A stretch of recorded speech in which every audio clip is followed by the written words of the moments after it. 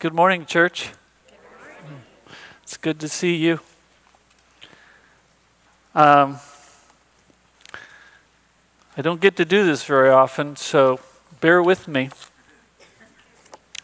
The goal is for the Lord to be glorified.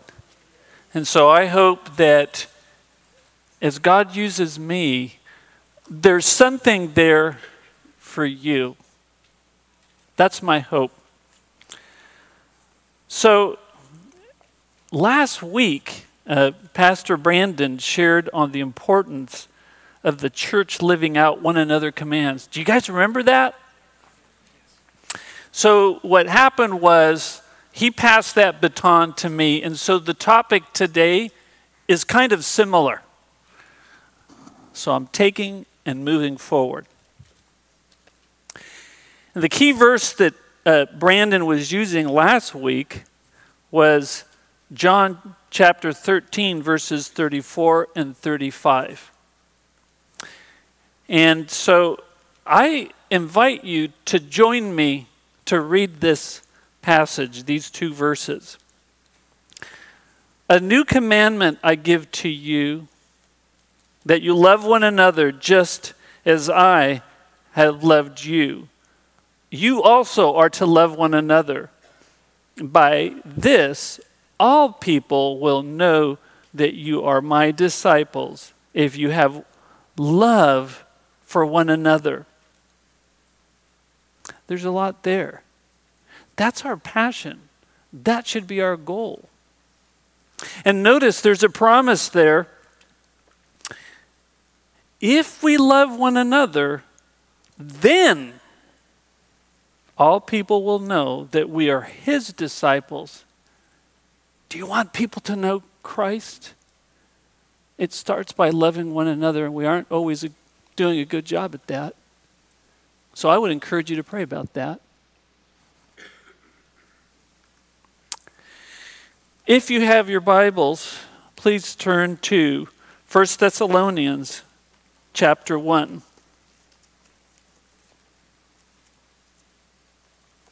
And I'm going to turn to mine. I have it printed, but I think I'm going to go to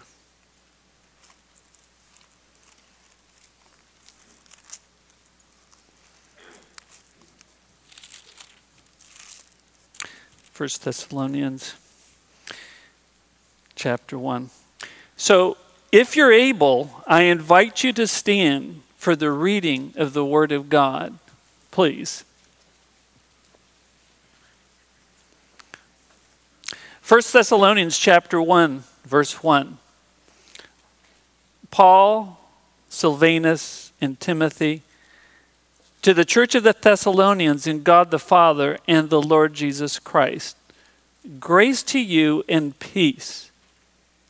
We give thanks to God always for all of you, constantly mentioning you in our prayers, remembering before our God and Father your work of faith, labor of love, and steadfastness of hope in our Lord Jesus Christ. For we know, brothers, loved by God, that he has chosen you, because our gospel came to you not only in word, but also in power and in the Holy Spirit, and with full conviction. You know what kind of men we proved to be among you for your sake, and you became imitators of us and of the Lord. For you received the word in much affliction with the joy of the Holy Spirit, so that you became an example to all the believers in Macedonia and in Achaia.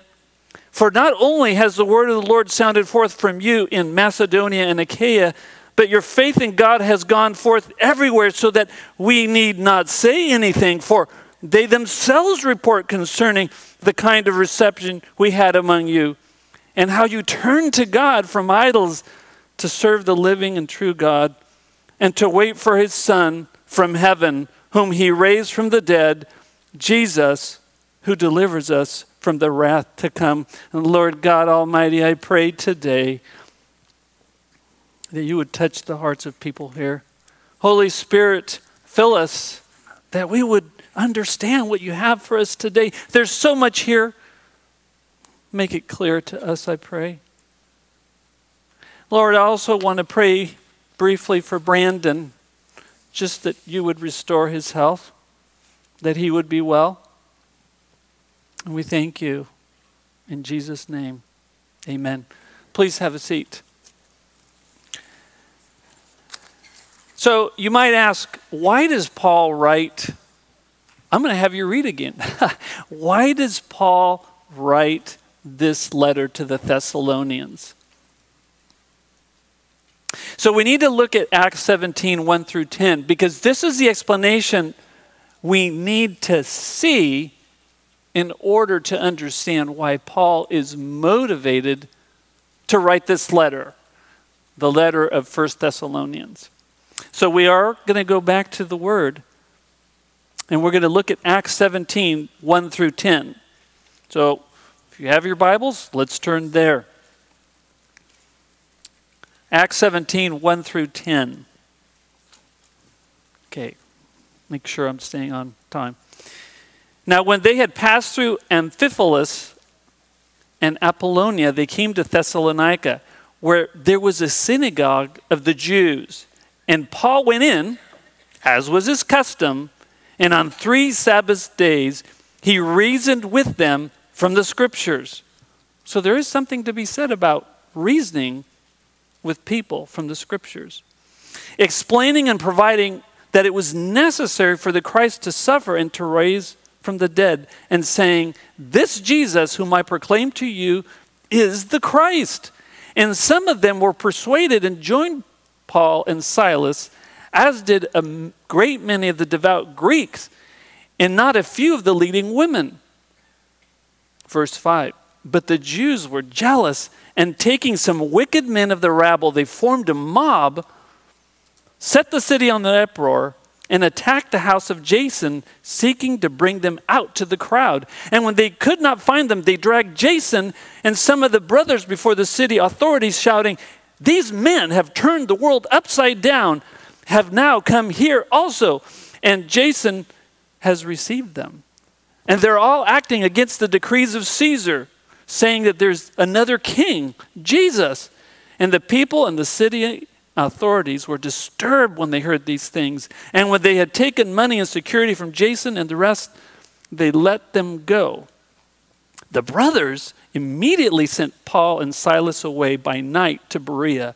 And when they arrived, they went to the Jewish synagogue. Here's the point. Paul was taken away. He went to Thessalonica. People listened, but they were causing problems. It caused such an uproar that they had to actually grab them and get them out of there. So after 3 weeks, Paul was pulled away from the Thessalonian church. He wanted to go back, but he couldn't. In fact, 1 Thessalonians 2:18, you don't have to turn there if you don't want. He said this, for we wanted to come to you. Indeed, I, Paul, tried again and again, but Satan obstructed us. That's the situation. So what's he going to do? Because he feels like his job is not done. Think about it. 3 weeks. Like, what do I do now? So that's why 1 Thessalonians was written. It was written in response to a situation where he felt moved by God that, okay, I got to finish this job here. I'm not done. I got to say something more. That's the impression I get. So now let's take a look at what the letter says. So follow along with me. We're in verse 1. Paul, Silvanus, and Timothy to the church of the Thessalonians in God the Father and the Lord Jesus Christ, grace to you and peace. So who's Paul, Silvanus, and Timothy? Well, they're well known. They got famous because they wanted them out of Thessalonica. And we see that in Acts 17:6. And Paul was a persecutor of the church until the Lord intervened. Silvanus was well known and was a leader in the Jerusalem church. And Timothy was raised in a God-fearing home, and he believed the gospel and joins Paul. So what these men have in common is simply this, that they were called by God and they were called to share his message. Next point. To the church of the Thessalonians in God the Father and the Lord Jesus Christ. Now this is very simple, but I felt like it was important to emphasize. Church.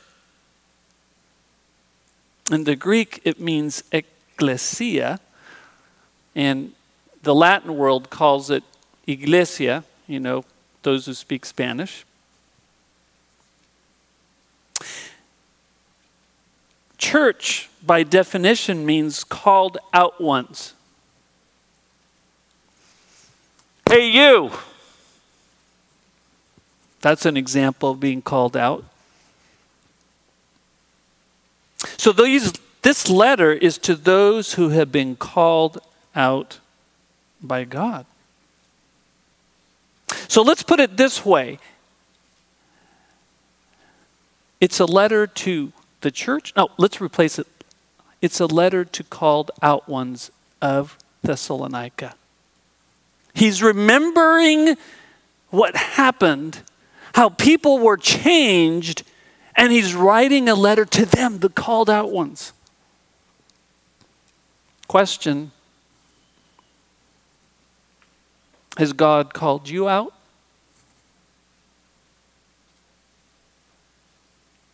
And notice, Paul goes on to describe what it means to be a called out one.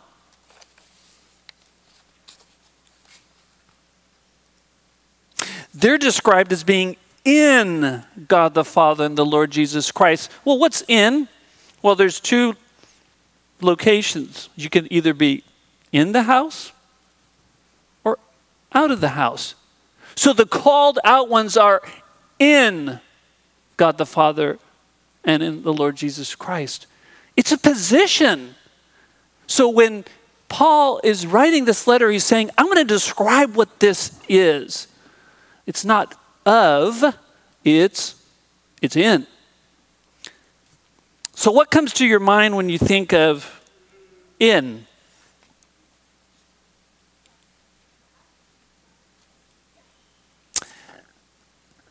It's that you're not separate from God, right? You're in. Do you feel united to God in that way? That's what Paul's saying about the church. Are you in him? So let's take a look at some references. There's tons of them, but I'm sharing these with you. John 14:23. Jesus answered him, if anyone loves me, he will keep my word, and my Father will love him, and we will come to him and make our home with him. The person who loves God, they've heard the word, they keep the word, God sees them and he says, I'm going to come to that person. I'm going to be with him.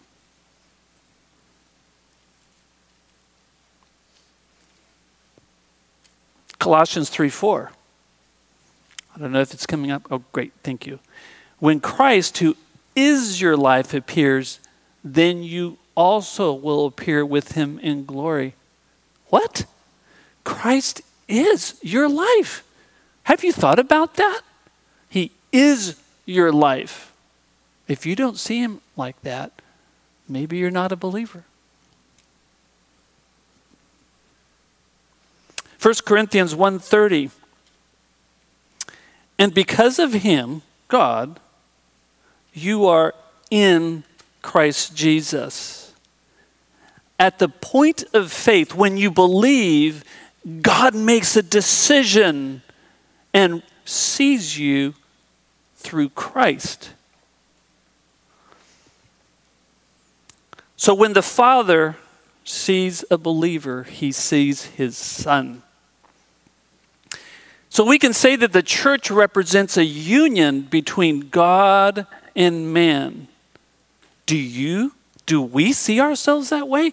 When you think of the church, it's called out ones, and called out ones are described as those people who have a union with who? God. Think about that. What a privilege. It's tremendous.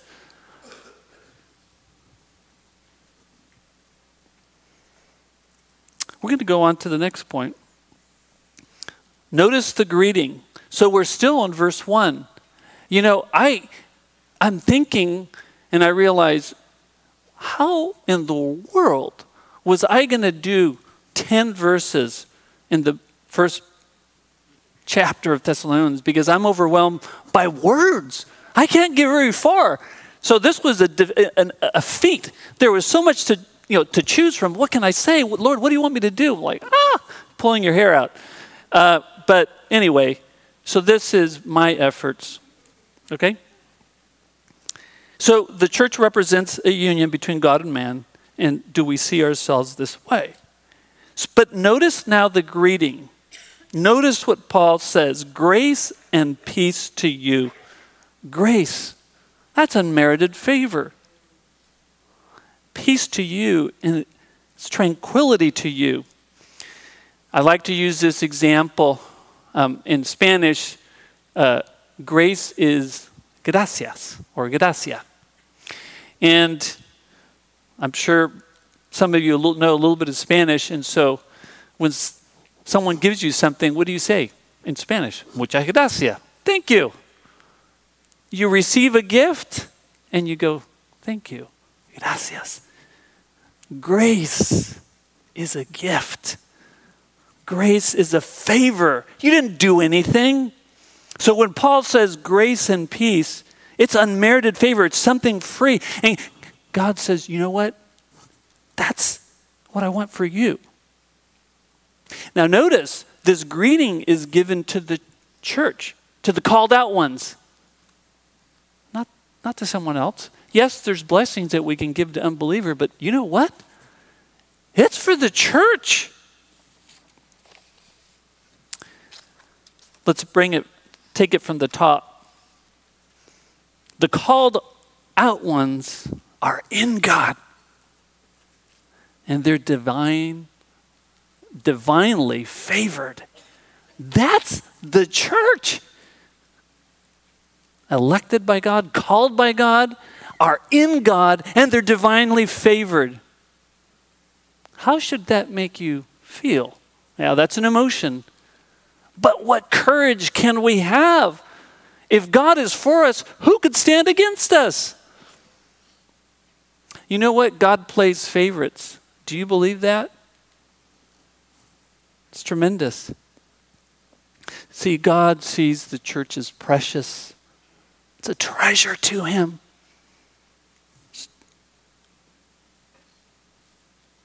Let's move on. We're going now to verse 2 through 5. Okay. I can get going here. We give thanks to God always for all of you, constantly mention you in our prayers, remembering before our God and Father your work of faith and labor of love and steadfastness of hope in our Lord Jesus Christ. For we know, brothers loved by God, that he has chosen you, because our gospel came to you not only in word, but also in power and in the Holy Spirit with full conviction. You know what kind of men we proved to be among you for your sake. The first point, we give thanks to God always for you. I'm going to grab something here for a second as a point of reference. Here we go. So why would they give thanks to God for the Thessalonians? Why would they give thanks to God for the Thessalonians? Well, something's happened, don't you think?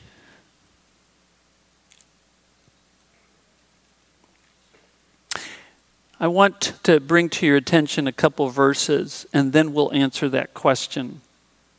Acts 13:48. And when the Gentiles heard this, they began rejoicing and glorifying the word of the Lord. They were excited.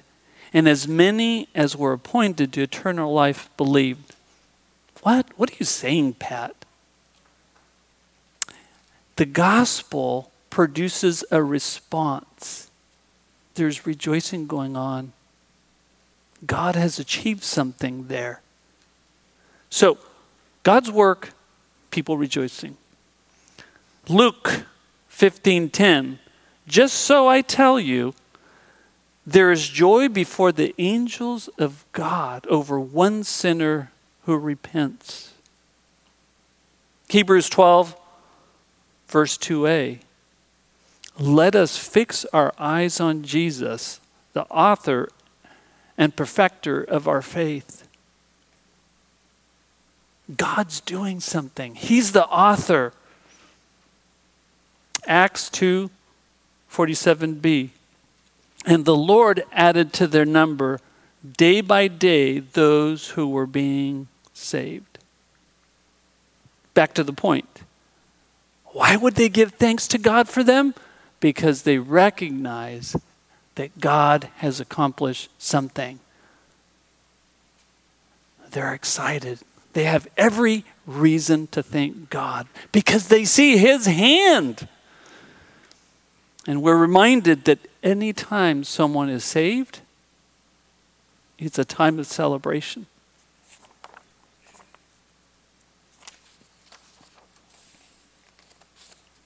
Constantly mention you in prayers. They're not going to stop praying. Why? The church just came into being. They're at risk. That's a reason to pray for them. They were gone after 3 weeks.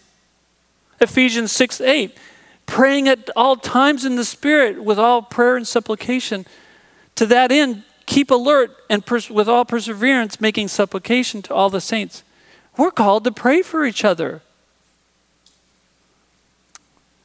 The problem, Samuel said in 1 Samuel 12:23, far be it from me that I would sin against the Lord by failing to pray for you. Church, do you know that it's a sin not to pray for each other? So the church was new. They're at risk. We're called to pray, and it's a sin when we don't pray. Now notice what they were constantly praying for. Their work of faith, their labor of love, and their steadfastness of hope. Well, what's the work of faith? It's doing things that you feel convicted about that you should do. Labor of love is actions motivated by God's love. Their steadfastness of hope is an expression of faith, as in, I am staying put. It's the idea of standing firm in a position of conviction. They're convinced by what God has said, and therefore, they're not moving. That is what Paul and his followers, his partners, are praying for. So is it important to pray for other things? Yes. But in this instance, what's important to take note of is that, hey, I want to pray for their work of faith, what they're doing by their conviction, their labor of love, the actions motivated by God's love, their steadfastness of hope, which is standing firm, not moving. You want to pray for that. You really want to pray for people's faith. That's a really important thing to do because each one of us is tested. Now, hope is a confident expectation. It comes from believing what God says.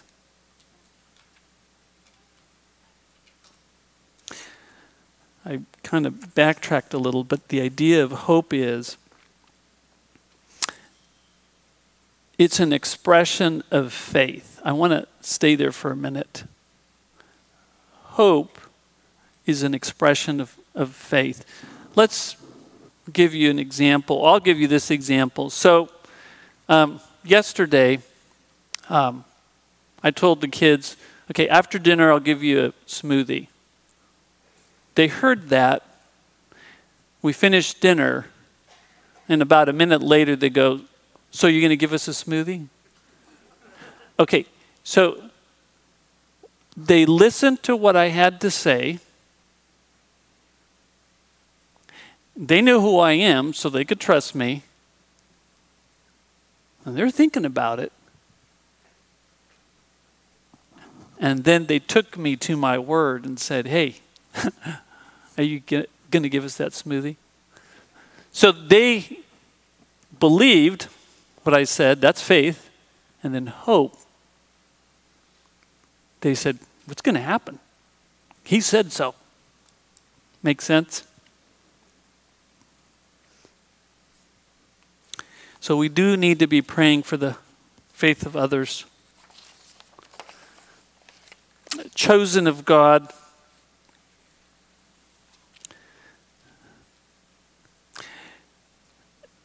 I'm overwhelmed. So I realize that we have limited time. John 6:44 says, no one can come to me unless the Father who sent me draws him, and I will raise him up on that last day. You got to realize that it is God who brings about salvation, not you. Notice verse 5 again. Notice what Paul says. Because our gospel came to you not only by word, but also in power and in the Holy Spirit and with full conviction. You know what kind of men we proved to be among you for your sake. This is God's work.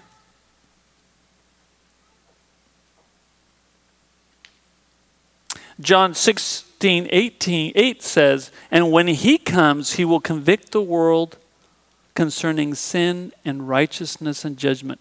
God does that. Words are not enough. The Holy Spirit must be there convicting in the person's heart. So the Thessalonians heard the message and they united it with faith. They responded with full conviction. There is such a thing as hearing something, but there is no faith. And notice in Hebrews 4:2, it says, for good news came to them, or to us, just as them, but the message they heard did not benefit them because they were not united by faith with those who listened. The Thessalonians had faith in what they heard. I want to take a look at the topic of, you know what kind of men we prove to be among you for your sake. Do you know that there's an important aspect to our own personal testimony? Dear church, it matters how we live our life before others. God uses our testimony as part of bringing people to himself. Your life matters. People are watching us. And this calls us to be prepared. Do you believe God is using you to bring people to his kingdom?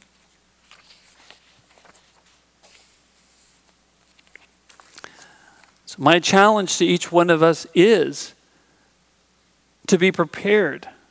In 1 Peter 3:15 it says, but in your hearts honor Christ as Lord, as holy. There's a priority of focusing on Christ. Always being prepared to make a defense. That means knowledge. Who asks you for a reason for the hope that is in you, yet do it with gentleness and respect. Christ first. Be prepared to give an answer. But there is also a posture, an attitude of mind of gentleness and respect. You're talking to people. 2 Timothy 2:20 and 21. Now in a great house there's not only vessels of gold and silver, but also of wood and clay, some for honorable use and some for dishonorable. Therefore, if anyone cleanses himself from what is dishonorable, he will be a vessel for honorable use, set apart as holy, useful to the master of the house, ready for every good work. So there is something you can do to be ready for the good work. So in this section, we see that what God used, he used his word the Holy Spirit, and the believer's testimony. You could look at verse 5 and look at it again. It says that right there. It comes with the power of the Holy Spirit, full conviction. And when Paul says, you know what kind of men we prove to be. If he says, you know what kind of men we prove to be, they're watching. So have you ever thought about that? That people are watching?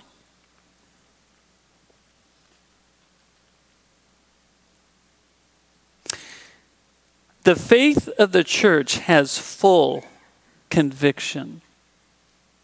Hebrews 11:1. Now faith is being sure of what we hope for and certain of what we do not see. Dear church, do you have that? Are you certain of what you do not see? Are you fully convinced about God's promises? Do you believe in the gospel message? And notice, here's what happens when there is full conviction. Paul describes it in verses 6 through 10. And you became imitators of us and the Lord. Full conviction means that you're going to go and do and be a certain way. For you received the word in much affliction. You know what that means? They were not comfortable. There was persecution, but it didn't matter. So that you became examples for all believers in Macedonia and Achaia. You know what? When you've been touched by the word of God, things change. The Thessalonian Jews and the many devout Greeks who believed the gospel had an obvious response. Everything changed. It didn't matter anymore because they believed what God had said. What joy and what rest. What confidence. They believed the gospel was true. They couldn't go back. They had full conviction. It was a settled matter. There was no turning back. They were persuaded. And what happens is, when you're fully persuaded, you can't help but be a certain way. You're going to share the word. You're fully convinced. And you want people to know. Are we that way? Do people know our faith? Do we want people to know the good news? Have they heard our message? I would say that we've heard that message, and that's why you're here. There's an aspect of understanding that we all have, and we believe and we receive Christ, but there's another aspect, and I'm finding this more and more as time goes on, is that many of us have a difficult time actually verbalizing our faith. Do you know what to say? I would propose to you that if you don't, or if it's hard for you, work on that so that you can communicate effectively. Paul himself prayed for that he would speak clearly and effectively. So there is this understanding that I know what I believe, but I need to make sure that I know how to communicate it. There is a responsibility. There is a need for preparation.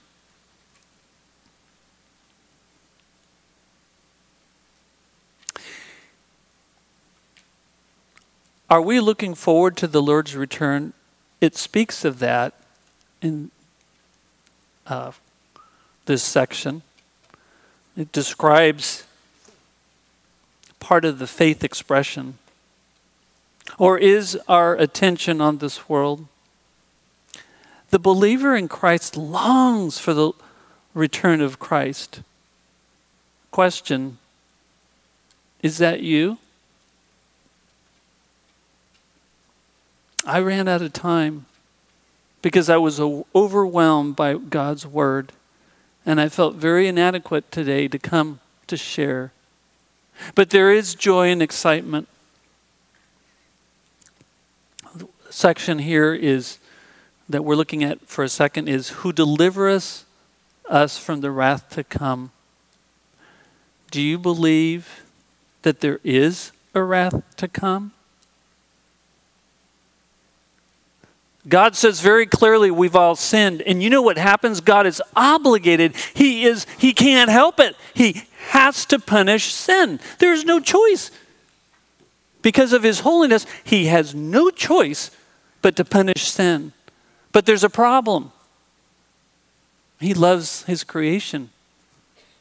So he has to somehow create a way by which he can rescue people.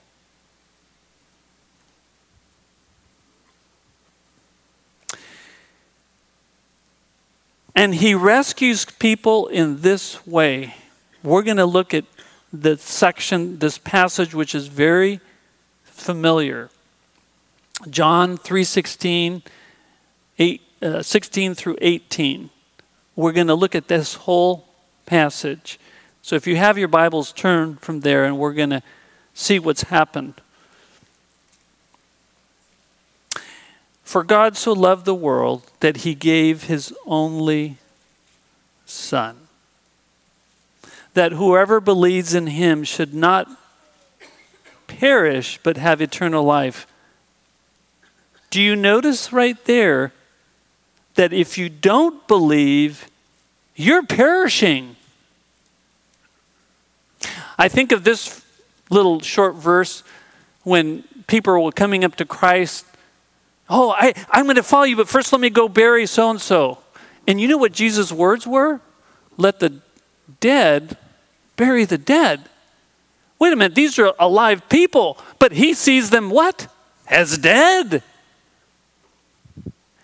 So the point is very clear that those who do not believe in Christ are already dead. Verse 17. For God did not send his Son into the world to condemn the world, but in order that the world might be saved through him. So he sent his Son so that we wouldn't be condemned. Verse 18, whoever believes in him is not condemned, but whoever does not believe is condemned, what? Already. Because he has not believed in the name of the only Son of God. Dear church, I don't know where you're at. And you need to think about that if this is not you. If you are in Christ Jesus, you're highly favored.